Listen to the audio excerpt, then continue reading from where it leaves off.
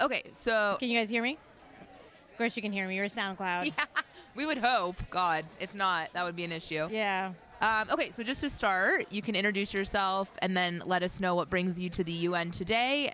Yeah, sure. So my name is Ambika Samarthya-Howard. I'm the head of communications at Witness. We are a global nonprofit that uses and helps support communities using video and technology to defend their human rights.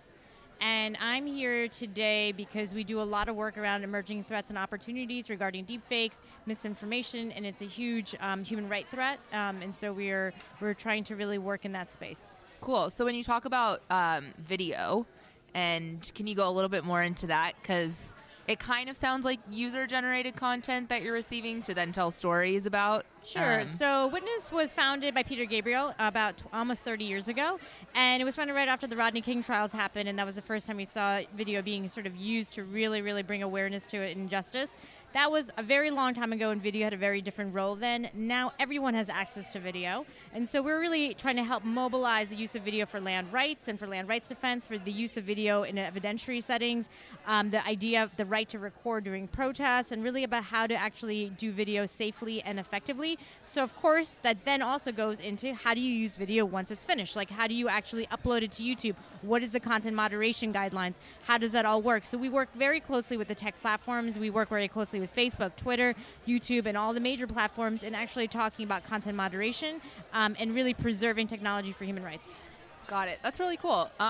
So when you get all of these videos and you're working with Facebook, and I'm sure you guys also have your own social channels, how do you fact check that video before you put it out into the world? Yeah, so basically we don't actually produce videos ourselves, so we help grassroots organizations and activists and partners around the world be able to fact check their videos. For example, right now we're working a lot on ICE raids and how we can actually test and verify content on social media, sort of about like figuring out where that original piece of content is coming from, getting to its original source, where are you seeing that content, maybe like Googling and seeing like, was there another piece of content that looked exactly like this that was maybe with a different caption, and really about how to actually inspect and verify content. Yeah, because especially in today, like, there's so many, well, video is everywhere, right? So it's probably very important that it's fact-checked before you put it on your YouTube or... Yeah, and I think that there's also a lot of issues because I feel like a lot of people are using YouTube to actually upload their content, but because the content is deemed extremist or deemed as violent content, it can be taken down, but it's actually just human rights content and documentation. So it's really about also like how do we make all of these platforms and make these tools work for us. And so it's a very complicated ecosystem right now, and we're sort of trying to manage all the actors in that ecosystem. Yeah, definitely. And then what do you think kind of video can do for human rights, right? Like this wasn't always around, so what type of like knowledge can it provide to somebody who maybe doesn't know what's happening?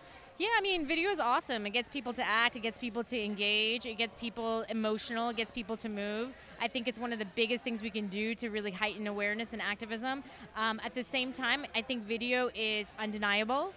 We often say at Witness, seeing is believing, because when we see something happen in video, we know that's actually happened. And a lot of the deepfakes threat, we talk a little bit about preparing for deepfakes and synthetic media, but oftentimes a lot of these threats are actually being used more for power actors and more for governments rather than for the like people on the ground. Yeah, for sure. Cool. Well, thank you. Cool. That was really insightful. Thanks. This is Ambika Samarthya-Howard from Witness. I'm the head of communications, and you are listening to the sounds of UNGA, powered by SoundCloud.